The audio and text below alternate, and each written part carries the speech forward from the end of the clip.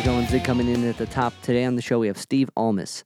Steve, you might know him from Suicide Commandos, Beat Rodeo, or maybe one of his 7 solo albums. He has an 8th one coming out. It's called Everywhere You've Been. Steve is a beautiful example of why punk is the way to start. Jumping in right from making music for the fun of it, living in the energy, and taking that creativity and drive and focusing it into beautiful song craftsmanship, which is what his career and musical journey has led him to. I was almost not ready to talk with Steve.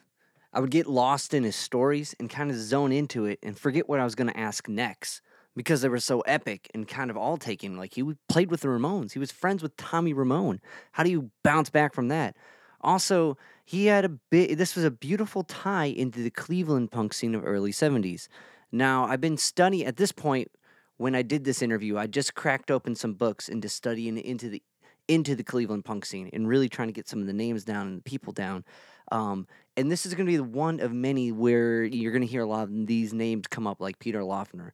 And there's going to be times where I mix it up, and same with even Pere Ubu, because I would just started at this point to really study them. If you guys don't know, some of these episodes are coming out months later, and Steve's new album is out now. Everywhere You've Been, you can hear it on all the streaming platforms. We're going to listen to one song right now, Cigarettes, Coffee, or You. Check it. Cigarettes, coffee, or you? I've gotta quit just two. So brother, what's it gonna be? No more cigarettes, coffee, or you? Now when it comes to cigarettes, I gotta ask you why. They give you cancer, steal your breath, and they'll bleed your wallet dry. They look cool in the 60s, but that was long ago. Well, alright, hun, I've chosen one. Those cigarettes got to go. Cigarettes, coffee, or you? I've gotta quit just two. So brother, what's it gonna be? No more cigarettes, coffee, or you? Now, coffee boy, there's a horse, so the rarest color found. The darkest roast sends me the most when the beans are finely ground. Without my morning java, in bed I think I'll stay. You wanna give up, then fill my cup. The coffee has got to stay. Quitters can't be winners. Tell that to the coach. I've got some habits I need to break, so I'm trying this approach.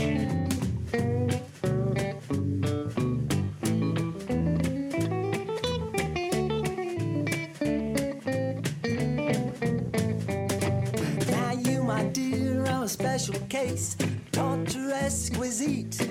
I'd like to put you in your place, but I always get cold feet. So maybe I just slink away, 'cause that kind is giving up. I'm out the door, I can't take no more. Gonna grab my coffee cup. Cigarettes, coffee, or you? I've gotta quit just two.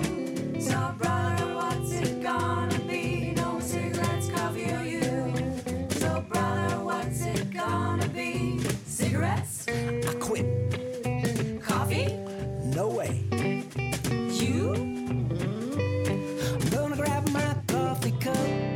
Before we get any further, this podcast is mixed by Studio 44 Cleveland. If you go to Studio 44 Cleveland and hit up Jay Sparrow, he'll make your stuff sound great. So if you go to studio44cleveland@gmail.com or Studio 44 Cleveland at Facebook and reach out to Jay Sparrow, he can make your streamed needs, your audio needs, your visual needs, your video needs look and all sound great.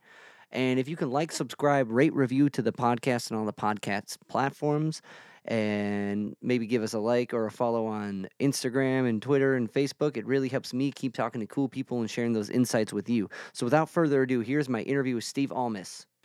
All right, well, how's it going, man? Well, it's been kind of a long day today. We switched our time till 4 because I was supposed to get my COVID vaccine today, and then we got 6 inches of snow and they canceled the appointment. So I'm stuck down here in Long Island, and they're supposed to reschedule in the morning. So I'm kind of anxious to get that out of the way. Yeah. No, that's awesome. Like, not that you're stuck, but to get it out of the way and that you were able to get the jump on the I'm a vaccine. teacher, so I'm a teacher, so Okay, I'm so am in. I. No way. Oh, what do you teach? What do you teach? I teach music. I teach Oh, at a. I know I put a lot of music in my lessons, but I'm normally the computer teacher in elementary school, but Okay. this year I'm teaching distance learning, and they gave me a third grade class, so I'm teaching third grade this year. Oh, like the whole thing? Like you all covering all Yeah, subjects? covering all subjects. Wow. Yeah. Okay. That gets to be 33 kids. 33 33 kids? kids. Okay, yeah. Yeah. It's hard enough to like I work at a charter school. I teach a adapted music course for kids with autism, pre-K to senior high. So I'm used to Uh-huh. like having a lot of students with a lot of different angles, but it's always at least one subject. So they Right. they have to like be like, what's third grade social studies look Oh like? yeah, You know? I'm used to one subject too, and I'm here to tell you multi-subject is a lot harder. Yeah. No, I I've had to fill in for some teachers and it's not easy. It's not easy trying to figure out let me just You pick up know your math what? lesson. I mean, what I can't figure out is, I mean, they don't give you curriculum for everything, like ready to go Right. curriculum for all sub. How is that possible? Like, I don't know how old you are, but when I was a kid, you had like textbooks for all the Right. subjects, and Right. you went through the book. And so I mean, here you gotta just like kind of make a lesson I work like there's like, well, there's like 6 third grade teachers right now, Yeah. because there's like some special ed teachers where they have 2 in a class. Yeah. But Yep. we divide up the subjects and have to write the lessons every week. I mean, that's crazy, I think. I agree. It's weird. It's like, do you guys have like at least a standard thing? You have the standards to follow, right? Where it's like, Yeah, but that's not that's more of a hindrance than a help, right, right. it's more like the standards are something for them to yell at you for what you're not doing.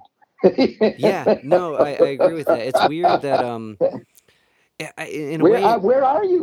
Where are you, by the way? Oh, I'm in Cleveland, so I Oh, relate to the yeah, snow. yeah, I'm in New York, so yeah.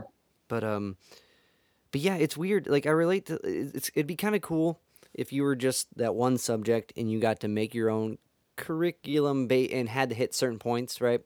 But when you have to do all these subjects and you don't really, maybe your forte isn't like history or whatever, and like now you have Science in my case. right, right. So now you got to figure out what a standard curriculum is, and like, so it's cool to have that flexibility if you know how to navigate that field and that subject. But if you don't, it's very vague, and you're like, am I making sure all these kids learn third grade science? I don't know. Like, it's Yeah, frustrating. yeah. Was it I guess I did our school was online for the first half of it, and then we went in person online, kind of like Like blended learning, that yeah, like blended learning. Some kids online, and we would. It's so the charter school has 3 different buildings, and I go to all 3. But instead of going to all 3, I would go to one and stream to the others from that building, and then like push over the cart of instruments. It's ukulele day. Here they wow, are, and like wow. led to a lot of like learning how to navigate all this Zoom, Google Meet, Well, streaming. that was one thing I was really lucky, because I had that all in place already. Nice. I had Google Classrooms, for all my classes. So I could, I just sort of spent my time helping the other people get it set up in Right. March when we did it. And that was that was just lucky. I learned that, and Yeah. because nobody made me. I'm just the. I mean, I like that because it's the one subject. I'm just making up the curriculum as I go along. Yeah. Seeing what other teachers and other schools were doing, and just kind of doing it like that. So Anyway, It's cool. anyway, let's talk about music. I was gonna say it's cool because you get to put yourself into it, and I think students pick up on that if this is an actual thing you're interested in. And granted, third graders sometimes they don't care about anything, and middle schoolers they get even worse about not caring about anything. Yeah. But the genuine authenticity that you express with the subject, for the most part, is gonna carry. And like it's kind of, and this is a good segue. It's a good tie into music. Like when you are Absolutely. genuinely expressing yourself on stage, people pick up on it. Or if you're faking your way through it, people pick up on it.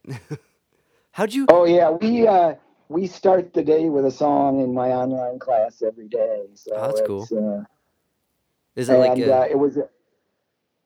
I have different songs that I sing with them, but a nice thing was, we watched the inauguration a couple weeks back there, Yeah. and when J Lo came out and started singing "This Land Is Your Land," their jaws hit the floor because they couldn't. We sing that song in the class, Oh, that's and they cool. knew it, and they got really excited. That's They couldn't believe J Lo was singing it. Right. Well, it's That was good. that's cool. It's cool. That's so cool. Like, and as a kid, you're like, oh my gosh, they know that too. It's Yeah, kind of mind they'll blowing. remember. They'll? It. Was it So I guess the kind of shift into music.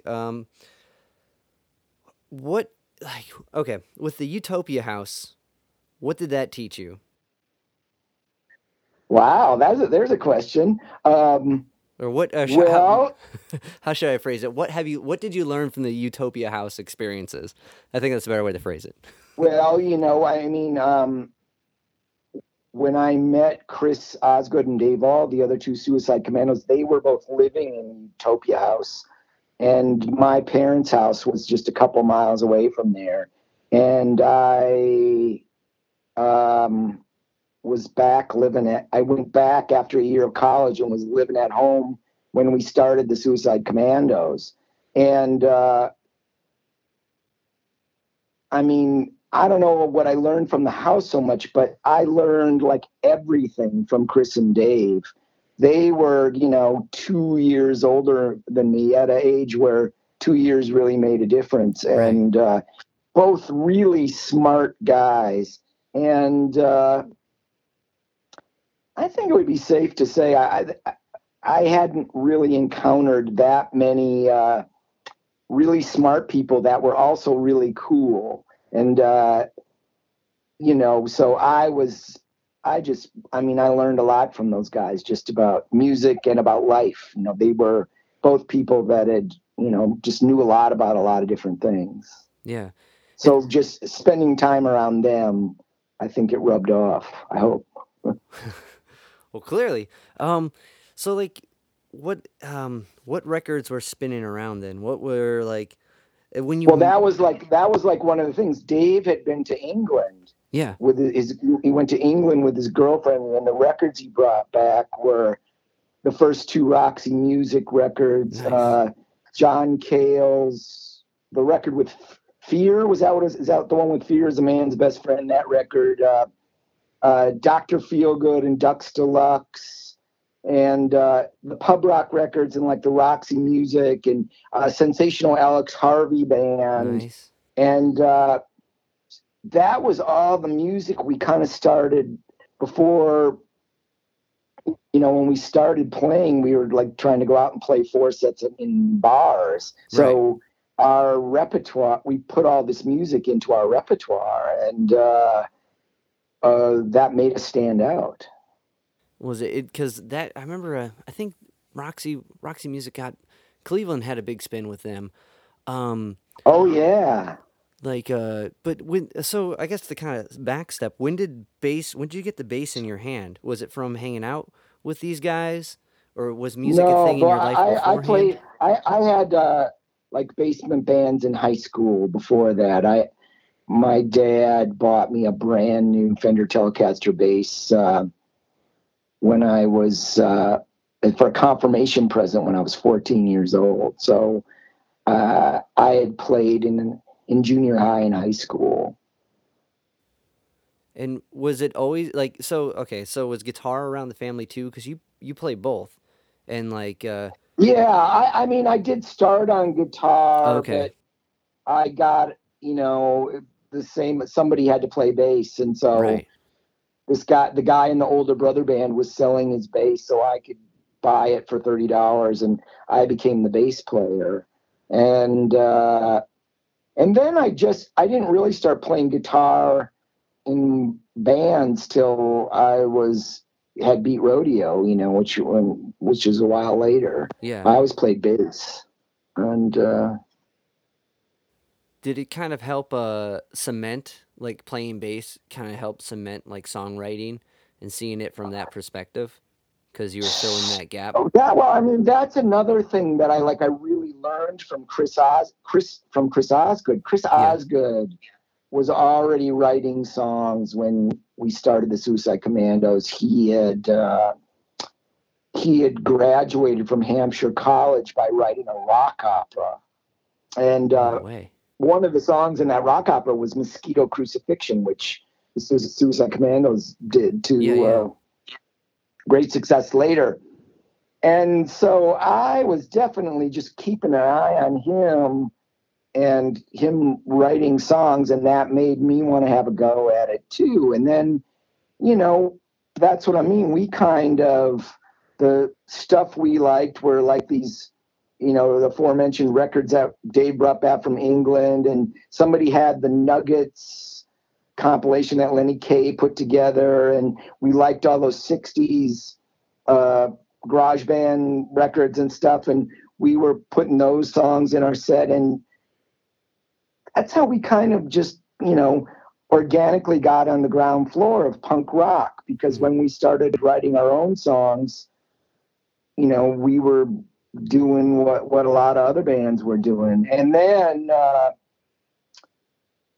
when we heard the Ramones in like spring of 1976, then that was just, for me, that just put the pedal to the metal of getting going on that, that Yeah. they could write these really good songs that had just like 3 chords in them. And that meant, you could do something good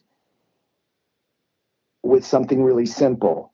And that was just the lesson I needed to learn to get started.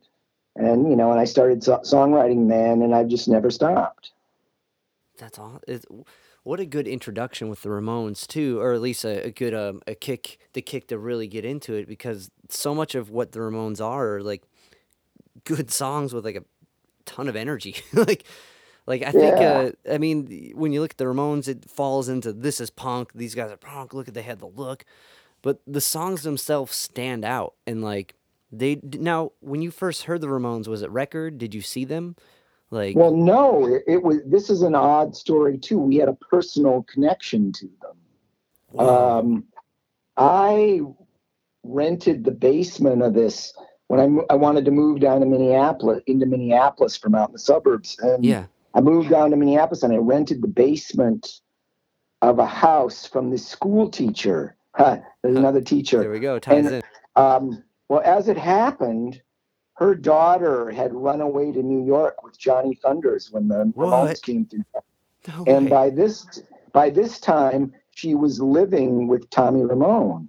Something she did for the rest of Tommy's life. They got married, and they were together forever. But anyway, her name was Claudia. Claudia was Yeah. sending like cassette tapes and pictures and stuff back from all the stuff that was going on in New York in like CBs and Maxes. And I'm looking at this stuff, and by that time, that stuff was kind of spilling into Rock Scene magazine, kind of the same stuff that she was sending her mom. And so, yeah, I heard the Ramones the first on a cassette tape that Claudia had sent her mom. Wow. And then we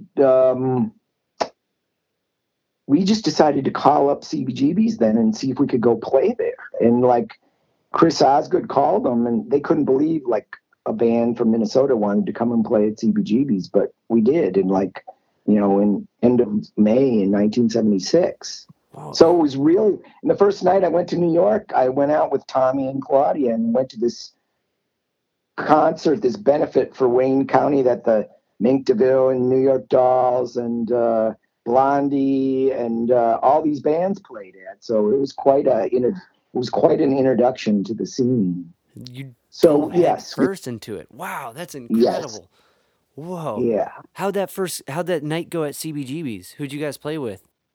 It was like audition night. I don't So remember like, who any of the other bands okay. were, but there was a group of people like already people from Minneapolis that had moved out to New York, and they all came down, and it was great. We had a great time, and they invited us back. They gave us another gig. I think we went back there in August, maybe that summer, and then we went out there 2 or 3 times a year for the next few years. That's amazing. And do you remember any of the bills progressed after that first one? Like who you guys played The shared only stages with? the only bill that was memorable was when we were touring with Cleveland's Finest, Pere Ubu, and Nice. we played 2 nights there with Pere Ubu, and that's really the only time we played there where the other bands on the bill were kind of a factor one way or the other. How's the crowd for Perubu? I'm talking to Dave Thomas next week, and I'm really Oh, excited about it. give him my regards, will you? I Yeah, we'll spent a do. lot of I spent a lot of time in Cleveland with those guys. In Cleveland Heights, the Yeah. Discodrome record store, and Johnny Dromette, and the Peruba were very good to us. That we got our record deal through them. No They way. recommended us to somehow. I think we got hooked up with Perubu maybe through Chuck Statler, Okay. the filmmaker. But somehow we met them in like '76, and they would like host a gig for us in Cleveland on our way to New York, which was like the only place to play. Right. And they were great. I mean, a great band, and they were very good to us too. Do you remember? Was it the Pirates Cove? Yeah, it was Okay. definitely the part. Nice. Wow. Yeah. No. It's fascinating. Their music's fascinating. Dave Thomas is a fascinating character, and like, it's so crazy how all these scenes were connected, and like, I don't know. So I've been super excited to talk to you because I know you guys did some to kind of jump years and years ahead. You guys did a show with Dave Thomas, right? For that benefit show in 2009, We I did think. for Laura Kennedy Right. from the Bush Tetras, and when I first went to Cleveland, Laura and Cynthia Slay were the nerve gas dancers. Crocus had some name for them, but I remember these like cute punk girls that were hanging around back then. Now, before they had a band. Gotcha. Oh yeah, I just read about them too. Okay, I didn't put that and that together. And we did when at that benefit, Crocus got up and played Final Solution with us. We played Final Solution with him. Oh, that's sick. Did you ever It was really fun. did you meet Peter Laffender? No, he had died. He'd passed by then. Okay. So how's it? So okay, with that benefit with I'm losing my brain. Laura, right? Yeah. She so what was her group and like Her they're from group was the Bush Tetras from New York. Are you Gotcha. familiar with them? a little bit based on like well, here's the song. When we're done, go to YouTube and listen to "Too Many Creeps" by the Bush Too Many Tetras. Creeps. Okay. They have a lot of good records, but that's their greatest one. And yeah, I think David came and did that benefit because he knew them as girls that danced at Perubu concerts. Got you. Okay. And then later they had Bush Tetras was one of the biggest bands in New York, and they did well in England too. They were, part of the kind of post-punk early '80s scene. They were big in that. Gotcha. Okay. Yeah, I'll definitely dive into their stuff. Do you guys ever go Yeah, out really. that way? Go out the UK? What's that? Did you guys ever make it out to the UK? No. No? Okay. No. We went to Europe we went to Germany and Austria and Switzerland in Beat Rodeo. Gotcha. Suicide Commandos never left the U.S. and Canada, unfortunately, but Beat Rodeo did go to Europe. Okay, well, let's take a couple steps back. So Pirubu helped you get a recording contract, and you guys recorded at Sound 80, right? We did. Well, can you Mhm. tell me about Sound 80? Because that was a pretty epic studio. Yeah, unfortunately, never has a worse sounding record been made on better equipment than Suicide Commandos record.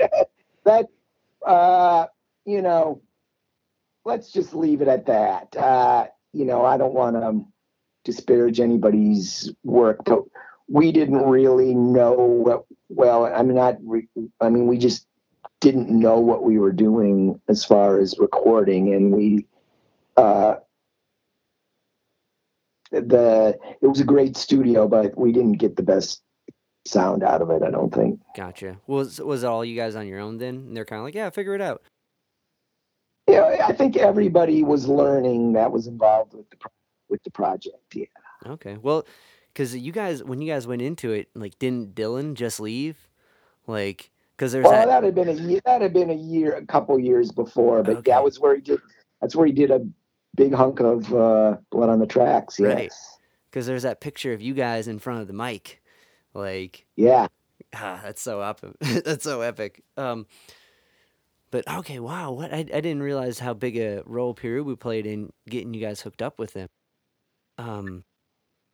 That's insane. That's cool. So, to kind of step it back, you guys, when you guys started playing together, when did like the sets, because to get gigs back then and still now, you have to like do the bar gig, right? You have to play the crowd, and maybe it's different now because of COVID, but like when did it become a full original set, or was it always you Well, guys?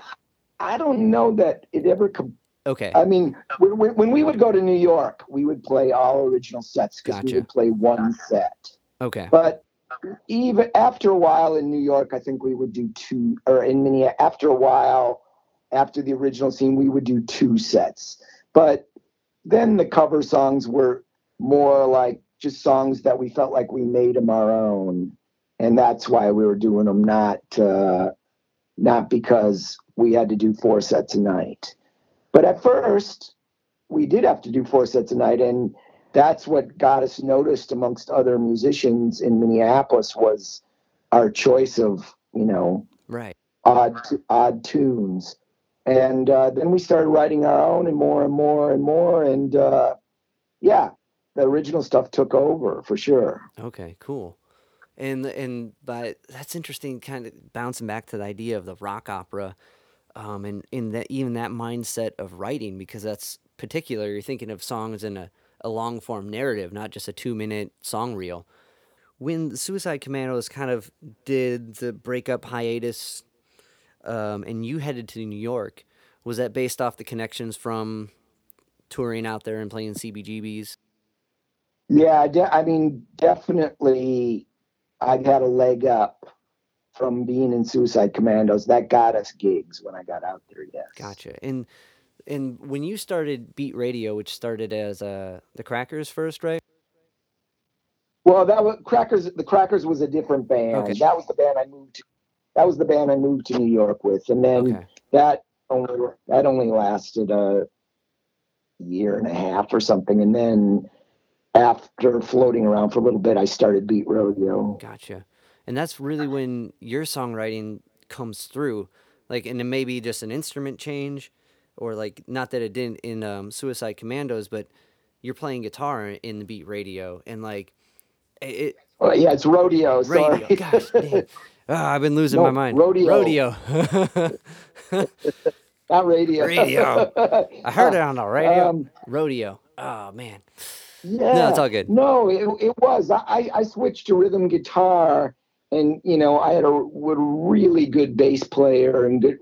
Again, Beat Rodeo had musicians that really, again, sort of took it to another level for me, and like people that I could really learn from, and I did. I really learned a lot from those guys too. Just about music. They Yeah. were really good players, Because those, and that just gave me a lot of ideas for songs just by what they could do. It was really good.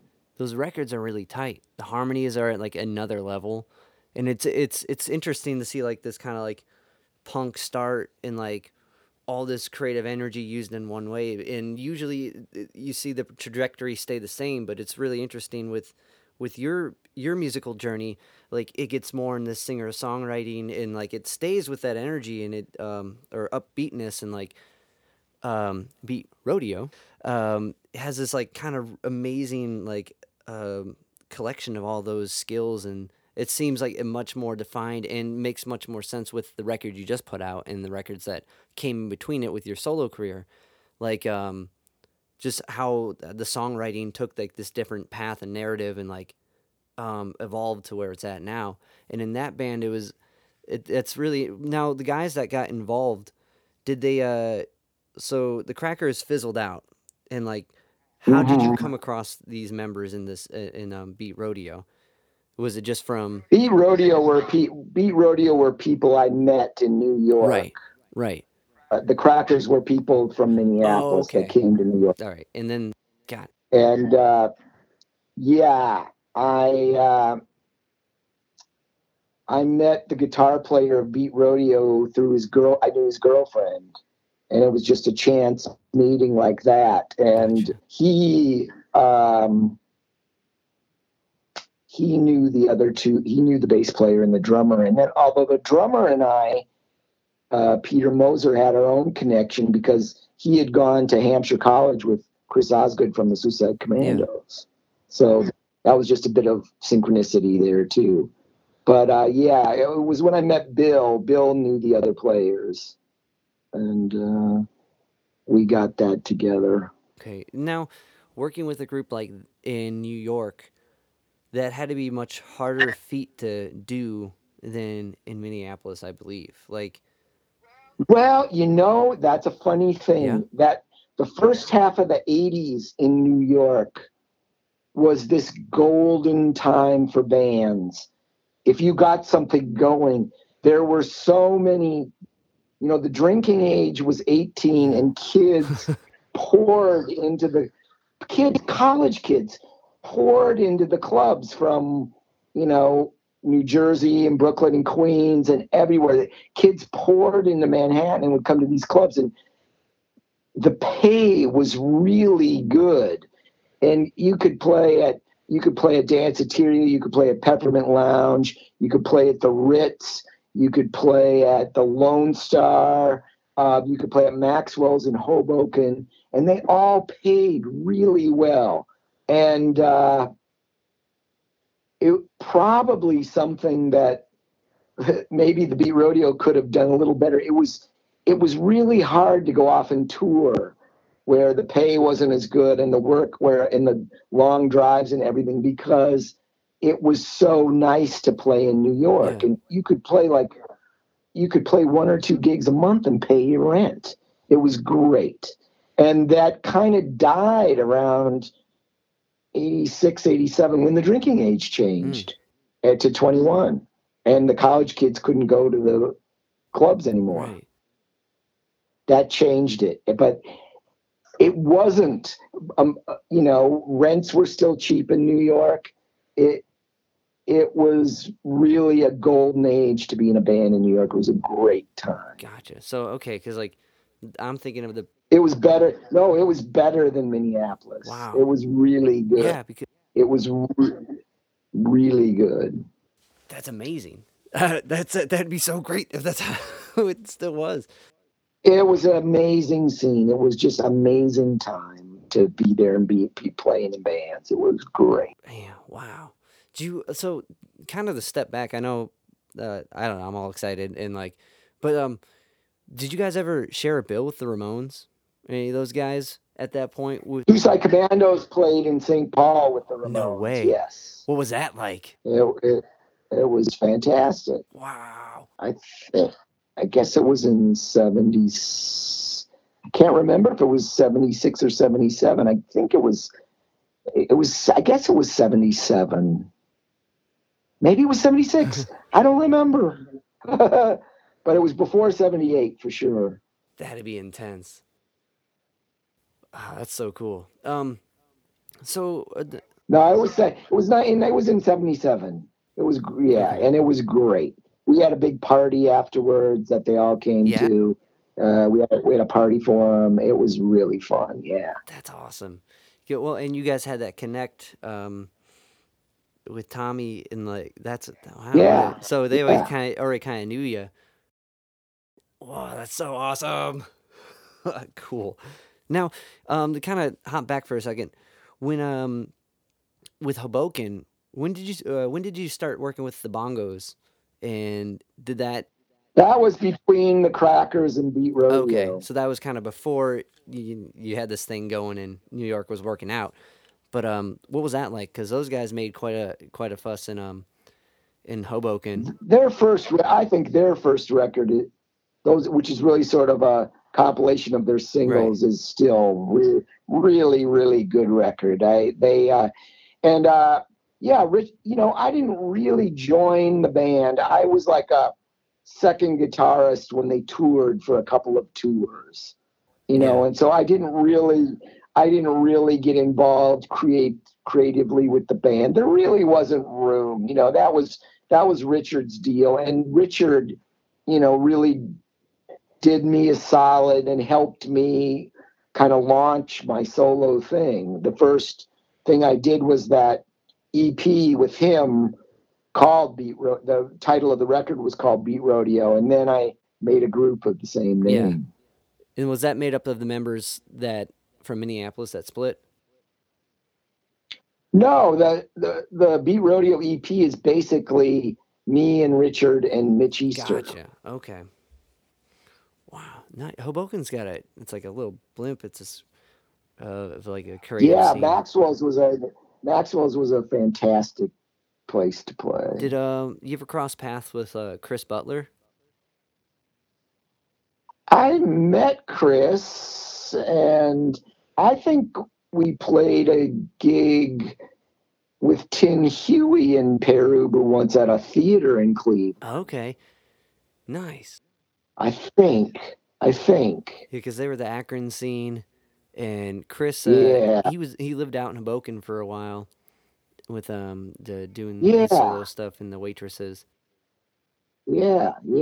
Really good, talented dude. Yes. It's crazy how small the world is. That's awesome. Well, it was really small then. Like one of the nicest things somebody said once about the Suicide Commandos, we were a punk rock band when you could own all the punk rock records. There were that few of them. Yeah. You could own them all. You could own every punk rock record there was could- because there weren't that many. And that's when we were a punk rock band. I got all of them, all 6. Yeah. That's amazing. There weren't that many. And yeah, it was a good time. And it was small. It was just it was small. The whole CB's thing and it was pretty small. Yeah. And now you hear, hey ho, let's go at the baseball game, but the Ramones could not get the kind of success they deserved in the 70s. Yeah. They just couldn't. And it's a shame. It was a shame. Yeah. Arguably, they road dogged relentlessly. Like the Ramones' career never stopped moving until they did, which is crazy. Just to keep turning out stuff. Like if you try to go through their discography, it's a work. Like, and they never let up on who they are, what they did. But I think because of that, that's why that now they've gained that respect. Is all the towns is like they were like the Johnny Appleseed of punk band starters. You know what I mean? Like when they would leave a town, a band would form because like, oh, they can do it, we can do it, and like. Yeah, and unfortunately, they've all passed too, except for Marky and CJ. But those are later guys. Those are filling. Not to discredit them, but you know what I mean. Like they filled in later. No, no, it was it kind of changed for me after Tommy left. Yeah. I mean, Well, he was a well. One, there's your connect, your like friend. And like he did had a lot to do with their songwriting and recording. And as a songwriter, I'd imagine you would yeah, and a right. producer. So I'd imagine a lot Wow. of it on that band was that guy. You know. So Well, it was all of them. They all wrote. They all did a lot. I mean, it was great. Yeah. so you guys got back together after kind of like I think there was a quote from you saying like all the Ramones are gone, but we're still here. Why haven't we got back together? Someone in the Suicide Commandos said that. We were just kind of musing. I mean, we were sad about that. That they were gone. We decided to make another album while we were all still here, which we did in Yeah, 2017. it's a fucking great record. And thanks, man. We did really well in Minneapolis with that record, but I kind of felt like that record did not leave the Twin Cities, and that kind of bugs me. Yeah, I got the guy Howard who is doing the PR for this record of mine. I really wish he would have done the PR for that record.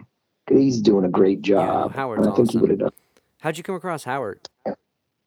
Howard and I, he had a band around 1980, 79 called the Nurses. Yeah, And we booked the Crackers played some shows around the Baltimore, D.C. area with the Nurses.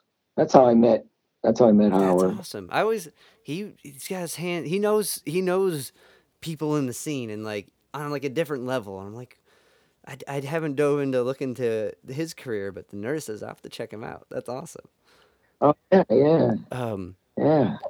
but yeah, that's I don't know. That's a bummer that it didn't reach too far. But hopefully some people from this dive into it because Yeah, it's beautiful. I'm. Sorry. I said I'm proud of that record. It really just kind of sounded like it sounds like us now, and but that we would have a musical connection that we could do that Right. now. That was really fun. It was really fun to me. And it wasn't inauthentic. It wasn't like we're getting together to do the thing, and like how you said it No, we didn't try to sound like we sounded in 1977. was. It really, It sounds like it's you guys now, but still doing like the same type of like it's as energetic as the first record in the good way, but it's got the songwriting chops and the production of what you guys can do now, and like that was satisfying. I like the way that record yeah, it's a really sounds. good record. You guys did a bunch. Thank you. You guys did a bunch of cool stuff with the promoting of that too. Like apparently you guys got a stretch of highway named after you guys. We do. I can't say that I participate, but Chris and Dave, because I don't live there, Yeah, they go out and clean up the litter on this patch of highway that's sponsored by the Suicide Commandos. that's awesome. It might be kind of alarming of a highway to drive down. The Suicide Commando Highway. I don't know if I want to go down this, but that's so awesome. So when you dove into more of your solo career, because you've put out like 6 records, and I think is this the 7th record that is coming out now? I would have to. Every I would have to.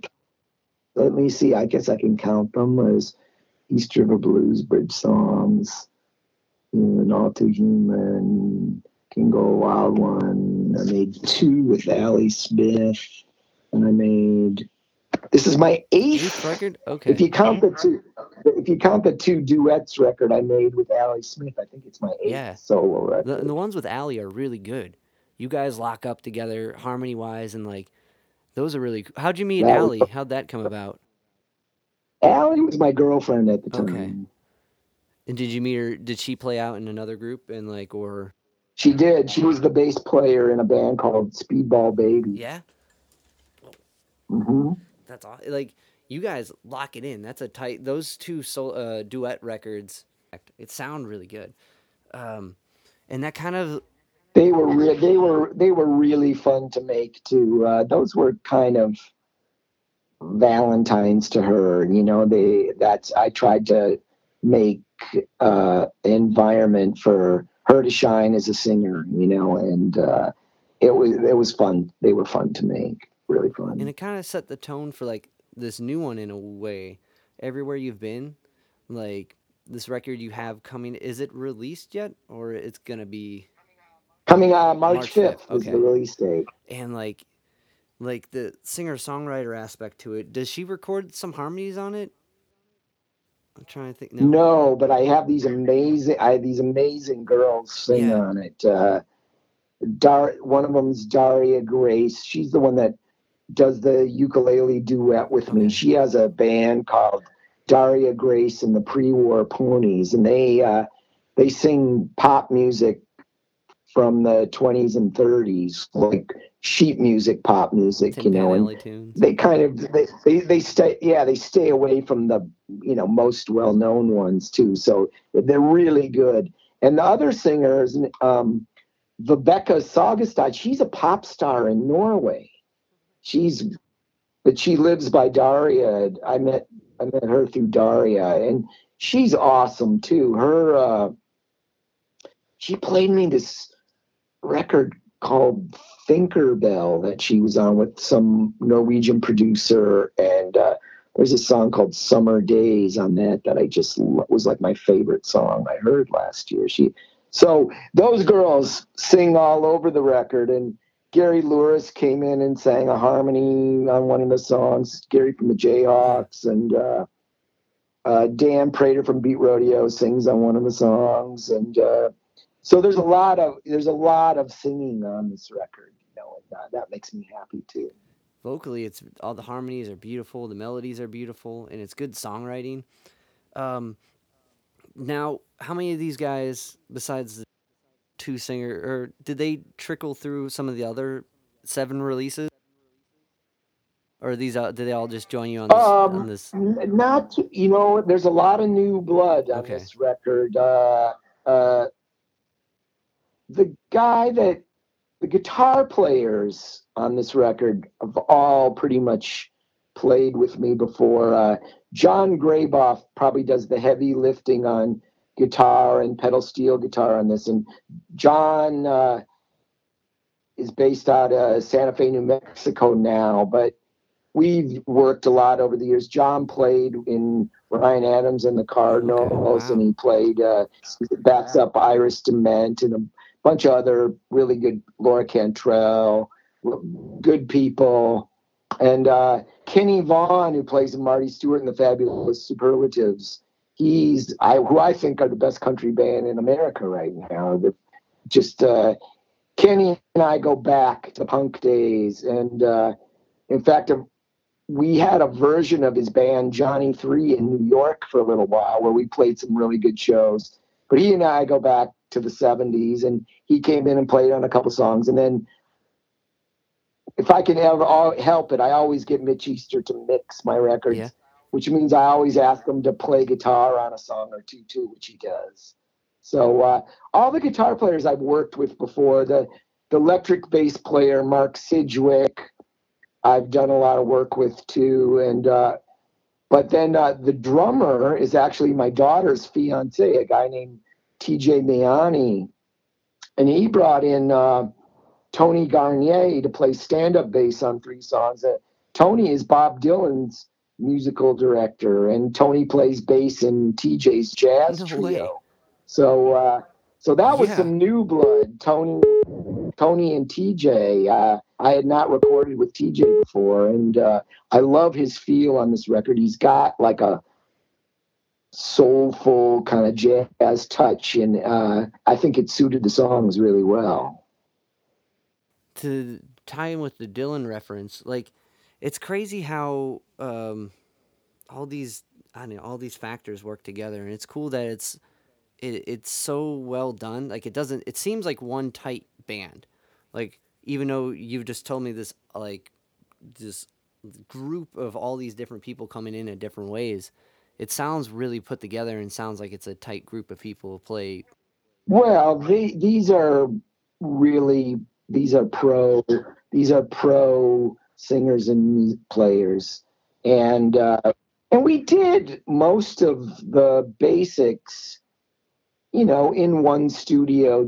We did rhythm guitars, uh, bass and drums, and the background singing all in the same place in Eric Amble's Cowboy Technical Services studio in Greenpoint, Brooklyn. So, I mean, Gotcha. it is of a Right. piece. And then, then some other stuff was done in other, you know, some of it was done up in Woodstock, and some of the singing I did at my own studio because I just like to sing when nobody's around.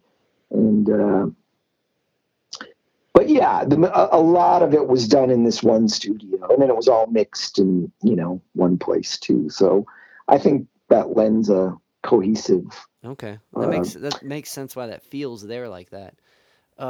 Did most of this come together before, like the pandemic? All these basic tracks. Okay, yes, that makes sense yes. then. Why it's like not split up like that. I really dig the track "Cigarettes, Coffee, and You." I like the narrative of that one. Yeah, Kenny plays. Yeah, the girls sing great, and Kenny Vaughn on guitar on that too. I It's love a it. great Yeah. tune. Also, I know it's not on here, but you had there's a track on. I think it was just on your YouTube, which white privilege that I thought was really good. Oh yeah, that's a song called "Pretty Picture" from my solo record that was called "Kingo, a Wild One." And yeah, I got so upset about that, what happened with George Floyd, and that was kind of a response to. I just wanted to put that out there. It was something I wanted to say about it. And that song just happened to kind of voice the same I feeling. thought that So was that beautifully was done. why I thank you. Well, you know what? Thank God. This is not new Right. stuff, unfortunately. And you know what? Thank God for cell phones. Yeah. People can't do it. People can't do it with nobody watching anymore, and I think that's going to change things. Well, it definitely has. Like everything's to in for good and for bad. For this, in that case, good because you can see everything and you can see blatantly how horrible people are treated in that way, and like there's no denying it. Here's a video of it, and then in a way, it also kind of puts everyone in this way of acting like they're always being recorded, which maybe is good. I like as a teacher, right? I'd imagine you get in this mindset of always having to lead by example, and like in times like this, how do you handle navigating that? And what I mean, like without like I don't know, without uh, kind of pushing, make it seem like you're being too preachy in a way, but like it's a interesting times to try to navigate. How did the teaching career come along to kind of jump back to the beginning of the conversation? Well, you know what? Somewhere I had a daughter in the early 90s, and suddenly just it became, necessary to find something to do that was a little more Yeah, stable and could pay for the braces and stuff. And those are so expensive. I figured if I had to get up and work a job every day, I might as well try to find something that made me feel useful. So I chose to. I had a friend that had been a clothing designer that went into teaching, and I kind of followed her. And yeah, it's had its ups and downs, but it's been good overall. It's been good experience for me. Gotcha. It works out as far as like doing was it weekend warrior dashes? You can still play out on the weekends and stuff, and like you're done usually by 4, except for when you Yeah, got and summer summers right. off. It's yeah. There's a lot of good stuff like So I guess that. in the sense that it really works out to be a musician and be a teacher. Well, pleasure. That was nice, and I always it's fun to revisit Cleveland time, and you obviously did your homework, and I Well, appreciate thank it. you. I appreciate you. This has been great.